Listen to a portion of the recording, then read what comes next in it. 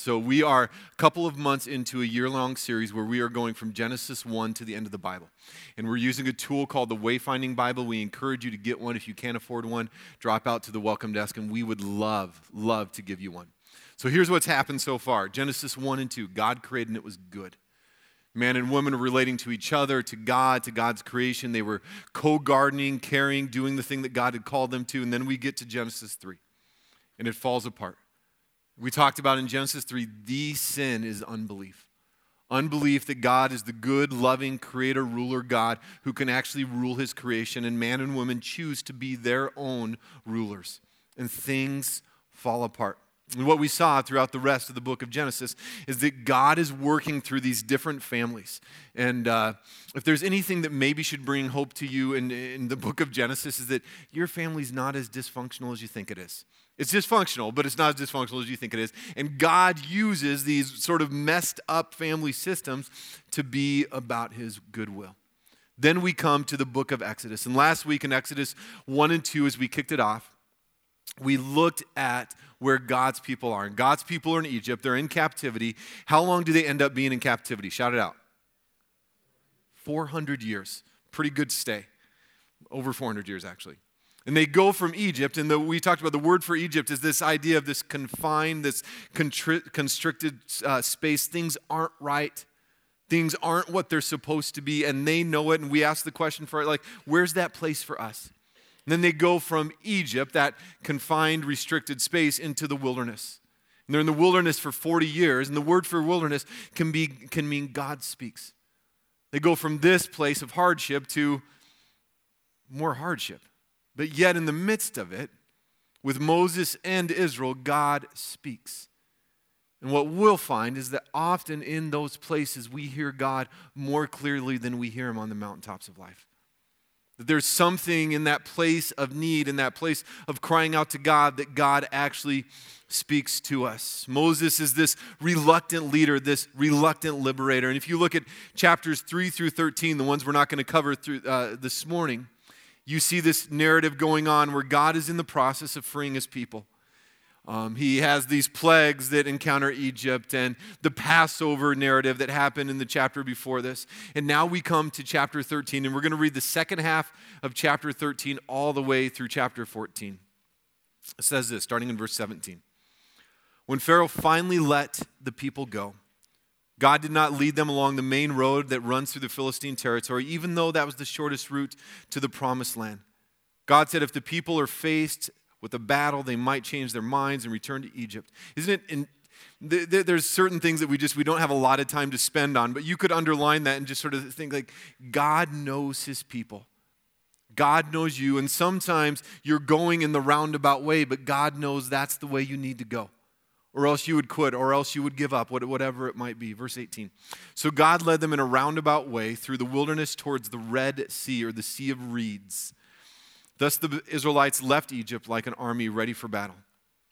Moses took the bones of Joseph with him, for Joseph had made the sons of Israel swear to do this. He said, God will certainly come to help you. When he does, you must take my bones with you from this place. The Israelites left Succoth.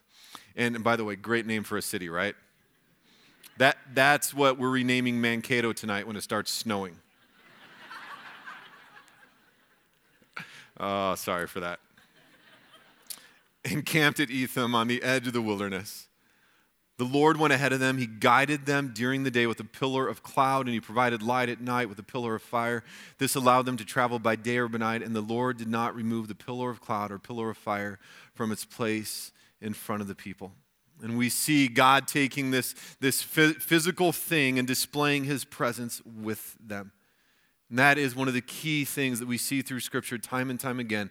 God with his people. In John 1, we see that God is fully with his people in human form. And we see hints of it as we go through God's story. We come to chapter 14. Then the Lord gave these instructions to Moses. Order the Israelites to turn back and camp by Pi-hahiroth toward Migdol in the sea. Camp there along the shore across from Bel-Savan. Then Pharaoh will think the Israelites are confused. They're trapped in the wilderness, and once again I will harden Pharaoh's heart, And by the way, that hardened Pharaoh's heart, if you've ever read some of the Old Testament passages, you stop at that point. You're like, what does that mean? And what did God do? And that word for hardened can also mean strengthened. That Pharaoh's heart and Egypt's heart was prone towards doing something, and it was something that was against the will of God. And for God's will to be done, God actually strengthens that resolve in that direction. And we're going to see it a couple of times in this passage. That God strengthens their resolve towards this certain thing so that God's will can actually be done. So God hardened Pharaoh's heart, strengthens the resolve of Pharaoh's heart, and he will chase after you. I have planned this in order to display my glory through Pharaoh and the whole army. After this, the Egyptians will know that I am Lord, so the Israelites camped there as they were told. When word reached the king of Egypt that the Israelites had fled, Pharaoh and his officials changed their minds. What have we done? Letting all the Israelite slaves go. And you can imagine, like, that's their workforce. We've got to do the hard labor ourselves. What have we done? Verse 6, so Pharaoh harnessed his chariots and called up his troops. He took with him the 600 of Egypt's best chariots, along with the rest of the chariots of Egypt, each with its commander. And then the Lord strengthened the resolve of Pharaoh's heart, the king of Egypt. So he chased after the people of Israel who had left with fists raised high. And you can imagine that 400 years, they're made to do the worst jobs in the kingdom. They're now leaving. It's like, yeah, whatever, words that we probably couldn't say in church. They're happy to get out of there. They are gone. The Egyptians chased after them with all the forces in Pharaoh's army. All his horses and chariots, his charioteers and his troops, the Egyptians caught up with the people of Israel as they were camped beside the shore near Pihahiroth across from Baal-Zephon. And listen to this. This is so us.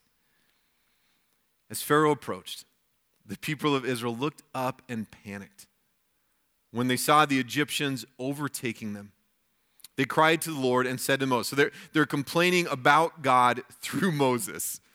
Here's what they said. Why did you bring us out here to die in the wilderness? Weren't there enough graves for us in Egypt? What have you done to us? Why did you make us leave Egypt? Didn't we tell you this would happen? That's always the good one. Yeah, I told you this was going to happen. Well, they're in Egypt. We said, leave us alone. Let us be slaves to the Egyptians. It's better to be slaves in Egypt than a corpse in the wilderness. Like, you've been there, haven't you? I have. You start going down a road, and it's like, God, my plan, even though it was sort of messed up, even though it wasn't comfortable, it at least was my plan. Why are we going down this road? Can't we go back? I mean, I was in pain and misery. I was in sin, but can't we go back there because it's what I know? And you can imagine that's what's going on here. Verse 13. But Moses told the people, don't be afraid. We see that again and again in Scripture. Don't be afraid. Disciples in the upper room, Jesus comes after he's died. What does he say? Don't be afraid. Peace be with you. Just stand still and watch the Lord rescue you today. Those are some underlying words in Scripture. Stand still. That's hard. Stand still and let the Lord rescue you today. The Egyptians you see today will never be seen again. The Lord himself will fight for you. Just stay calm. Verse 15. Then the Lord said to Moses, why are you crying out to me? Tell the people to get moving. Pick up your staff, raise your hand over the sea, divide the water so the Israelites can walk through the middle of the sea on dry ground. By the way, the last time we heard that dry ground reference, it was Noah after God had delivered there. And I will harden the hearts. I will strengthen the resolve of the hearts of the Egyptians, and they will charge in after the Israelites. My glory will be displayed through Pharaoh and his troops and his chariots and his charioteers. When my glory is displayed through them, all Egypt will see my glory and know that I am Lord. Then the angel of the Lord who had been leading the people of Israel moved to the rear of the camp. The pillar of cloud also moved from the front and stood behind them. So God's protecting them. This is between them and the Egyptians who are chasing them. The cloud settled between the Egyptians and the Israelites' camps. As darkness fell, the cloud turned to fire, lighting up the night. But the Egyptians and Israelites did not approach each other all night. Then Moses raised his hand over the sea, and the Lord opened up a path through the water with a strong east wind. The wind blew all night, turning the seabed into dry land. So the people of Israel walked through the middle of the sea on dry ground with walls of water on each side. Can you imagine this one? Sometimes, especially in our modern, everything has to be logical and scientific, we explain this stuff away. I tend to think it's true. Like, this is a miracle of God that is pretty crazy, right? Dry ground, walls of water on both sides of you. This God is delivering us. Verse 23, then the Egyptians, all of Pharaoh's horsemen, chariots, and charioteers, chased them into the middle of the sea. But just before dawn, the Lord looked down on the Egyptian army from the pillar of fire and cloud, and he threw their forces into total confusion or panic. He twisted their chariot wheels, making the chariots difficult to drive. Let's get out of here, away from the Israelites. The Egyptians shouted, the Lord is fighting for them against Egypt. When all the Israelites had reached the other side, the Lord said to Moses, raise your hand over the sea again, then the waters will rush back and cover the Egyptians and their chariots and their charioteers. So as the sun began to rise, Moses raised his hand over the sea. The water rushed back into its usual place. The Egyptians tried to escape, but the Lord swept them into the sea. And the water returned and covered all the chariots, the charioteers, and the entire army of Pharaoh, of all the Egyptians who had chased the Israelites into the sea. Not a single one survived. I want to stop here for a second, just do a little bit of a side route, because I don't know about you. There's a number of places in the Old Testament where we have narratives like this, right? Where the narrative is God frees his people, but in the act of freeing his people, he just demolishes, takes out a whole other group of people. And if you read it honestly, probably most of us find that a little disturbing. Like, who is that God, and what does that mean? And in the Old Testament, in fact, in the next chapter, as God's people worship him, you get language of God as divine warrior. And we can see that. God's freeing his people, that makes sense, but this whole, does it have to happen this way? I don't know about you. I wrestle with that. Because most of us probably want to and do see God more through the lens of the loving Father. The kid who runs away and comes back, and there's the father running passionately to that son to free him from anything that would happen. And if we're really honest, it's tough. It's tough to read these passages. It's tough to interpret these passages. And what I don't want us to do, and what many do, is often sort of, we would take these passages and we almost just cut them out in our mind. Like, it doesn't make sense. It's not the God I know, so let's just cut it out and let's get rid of it. I don't think that's fair to the narrative of Scripture. I think what's fair is that we wrestle with it. This is one of those sort of theological things I've been wrestling with my whole ministry life, 20 years. And it's hard. One of the greatest hopes, and I look back at this and I think it's true. I believe that this happened. But one of my greatest hopes is John chapter 1 through 15. That everything we know about God is seen in Jesus Christ. How do I understand? I don't know. It's really hard. It doesn't make sense. I don't like it. But John 1 tells us that everything we know about God is seen in Jesus Christ. That he is God expressed in human form. And so the invitation that I would give you is wrestle with these. Be okay with some of the we see through a glass dimly. 1 Corinthians 13 tells us on this side of eternity. You don't have to put God in a little box. Be okay wrestling with these type of passages, but hold on to the promise that the God of Scripture, we see him most fully expressed in who Jesus Christ is. Okay. Now that I've given you just a little thing to think about for the next week, we jump on to verse 29. But the people of Israel had walked through the middle of the sea on dry ground. As the water stood up like a wall on both sides, this is how the Lord rescued Israel from the hand of the Egyptians that day. And Israel saw the bodies of the Egyptians washed up on the seashore. When the people of Israel saw the mighty power that the Lord had unleashed against the Egyptians, they were filled with awe before him.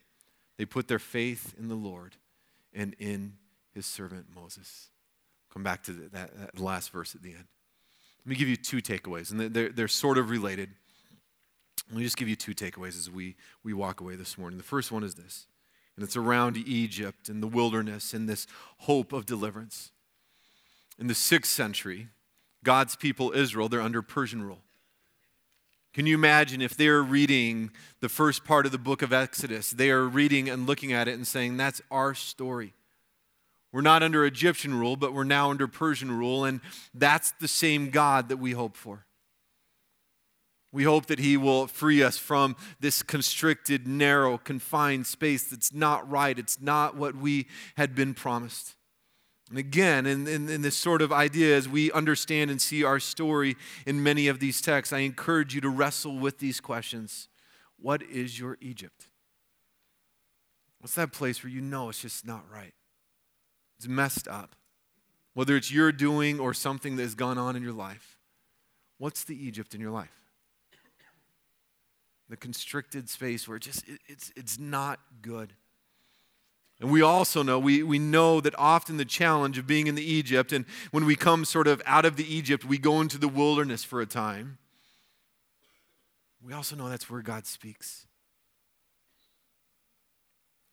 And being okay letting God speak to you in that place is such an important part of the journey. A couple of great conversations over the last couple of weeks with people right in the middle of Egypt, right in the middle of the wilderness. And yet saying, I've never heard from God more clearly than I am now. Life is not good. It's not what I want it to be. But I'm hearing from God. Where are you in the midst of that journey? I think we see in chapters 13 and 14 the cloud and the fire and this invitation to stand fast and see. We see God inviting us to faithfulness in the midst of those places. To be there, to be with God, and to hear from God in the midst of whatever it is. Egypt, the wilderness, the hope of deliverance. The second one I want to spend a little more time, which is around the story of the Exodus. If you are a faithful, especially coming into the first century, if you are a faithful Israelite, this is one of the top probably two stories that you know. The story of the Exodus had been handed down from generation to generation to generation. And people in the first century, they had language. They were looking for a new Exodus. They were looking for the second Exodus. They were looking for the second Moses. They are now under Roman rule, and they want to be freed and liberated. A couple of passages that they would have referred to. Deuteronomy 18, 15 to 18 says this. Moses continued, "The Lord your God will raise up from you a prophet like me from among your fellow Israelites. You must listen to him, for this is what you requested. You yourselves requested of the Lord your God when you assembled at Mount Sinai. You said, 'Don't let us hear the voice of the Lord our God anymore or see this blazing fire, or we will die.' Then the Lord said to me, 'What they have said is right. I will raise up a prophet like you from among their fellow Israelites. I will put my word in his mouth, and he will tell the people everything I command.'" They were still hoping for this. Jeremiah 31 says, "The day is coming, says the Lord, when I will make a new covenant with the people of Israel and Judah. This covenant will not be like the one I made with their ancestors when I took them by the hand and brought them out of the land of Egypt. They broke that covenant. Though I loved them as a husband loves his wife, says the Lord. But this is the new covenant I will make with the people of Israel after these days, says the Lord.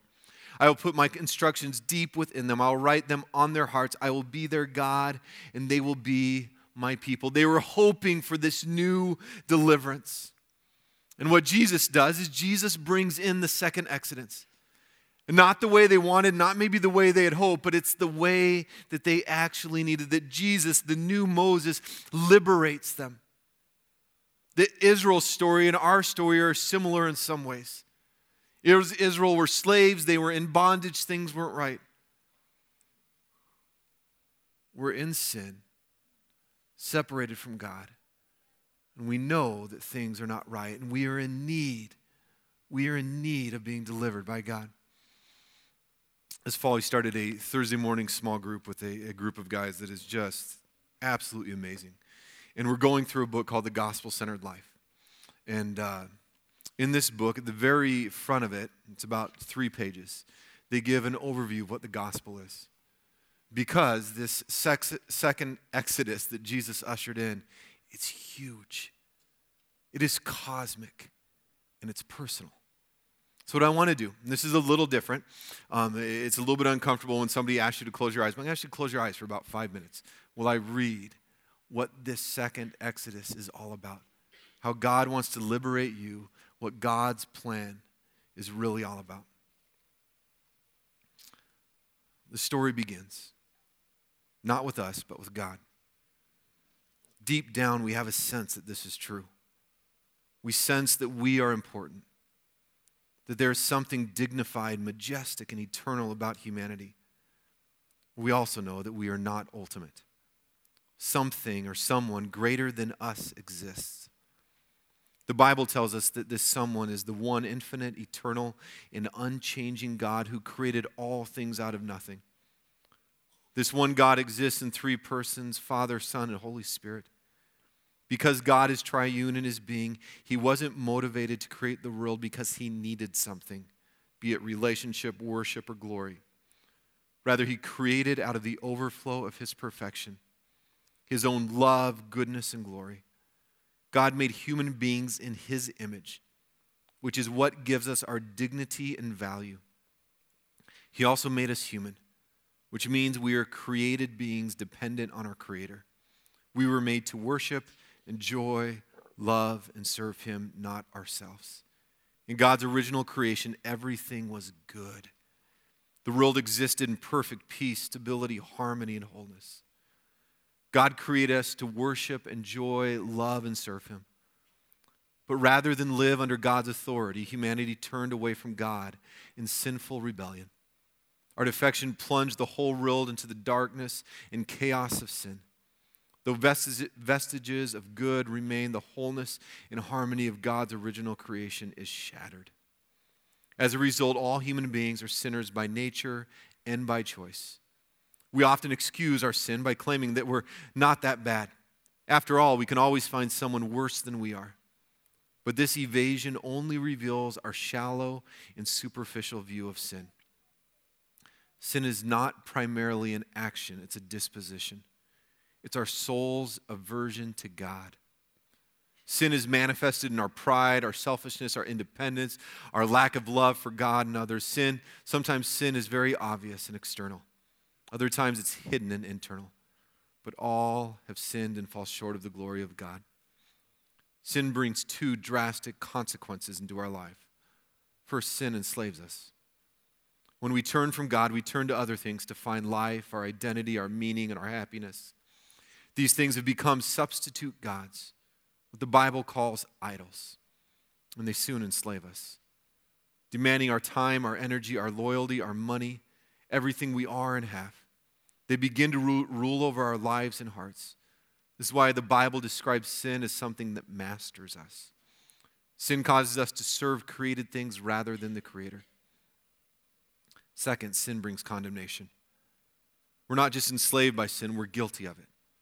We stand condemned before the judge of heaven and earth. The wages of sin is death. We're under a death sentence for our cosmic treason against the holiness and justice of God. His righteous anger towards sin stands over us. Every good story needs a hero. The hero of the gospel story is Jesus.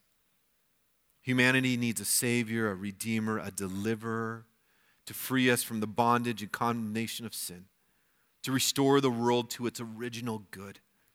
And this rescuer must be truly human in order to pay the debt we owe to God. But he can't be merely human because he must conquer sin. We need a substitute, one who can live the life of obedience we failed to live and who can stand in our place to bear the punishment we deserve for our disobedience and sin. This is why God sent Jesus into the world to be our substitute. The Bible teaches that Jesus was fully God, the second person of the Trinity, and also fully human. He was born to a human mother, lived a real flesh and blood existence, and died a brutal death on a Roman cross outside Jerusalem. Jesus lived a life of perfect obedience to God, making him the only person in history who did not deserve judgment.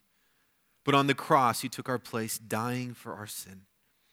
He received the condemnation and death we deserve, so that when we put our trust in him, we can receive the blessing and life he deserves. And not only did Jesus die in our place, he rose from death, displaying victory over sin and hell. His resurrection is a decisive event in history. The Bible calls it the first fruits, the initial evidence of God's cosmic renewal, the cosmic renewal God is bringing. One of the greatest promises in the Bible is Revelation 21:5. Behold, I am making all things new. All that was lost, broken, corrupted in the fall will ultimately be put to right. Redemption doesn't simply mean the salvation of individual souls. It means the restoring of the whole creation back to its original good. So how do you become part of this story? How do you experience God's salvation personally and become agents of his redemption in the world? Ephesians 2:8-9 says it's by faith or by trust. What does it mean? We trust a taxi driver when we count on him to get us to our destination. We trust a doctor when we agree with her diagnosis and trust ourselves to her care. We trust in Jesus Christ when we admit our sin, receive his gracious forgiveness, and rest entirely in Jesus for our acceptance before God. Faith is like getting into the taxi. It's like going under the surgeon's knives. It's a restful, wholehearted commitment of the self to Jesus. This is what it means to believe the gospel. When we trust in Jesus, we are released from sin's condemnation, from its bondage. We are free to say no to sin and yes to God. We are free to die to ourselves and live for Christ and his purposes. We are free to work for justice in the world. We are free to stop living for our own glory and start living for the glory of God. We are free to love God and others in the way we live. God has promised that Jesus will return to finally judge sin and make all things new. Until then, he is gathering to himself a people from every nation, tribe, people, and language. As part of this called and sent people, we have the privilege of joining him in this mission as individuals and as part of his spiritual family. By grace, we can enjoy God, live for his glory, serve humanity, and make his gospel known to others through our words and actions. This is the good news, the true story, the second Exodus. This is the gospel. Father, too often we minimize the beauty of who you are, the good news of the gospel. And we do ourselves a disservice because this second Exodus, what Jesus has done to liberate and free, it is big, it's cosmic, but it's also personal, God. And Lord, I pray if there's anybody in this room who maybe for the first time is hearing this story, God, I pray that they would trust you, repent of their sin, and put their full trust in you and in this story. That the new creation has begun in what Jesus did in his life and his death and his resurrection. And we are personally and together invited to be a part of that. Give us faith. Give us trust. Forgive our unbelief and give us the faith we need to live into this story. Pray this in your precious and most holy name. Amen.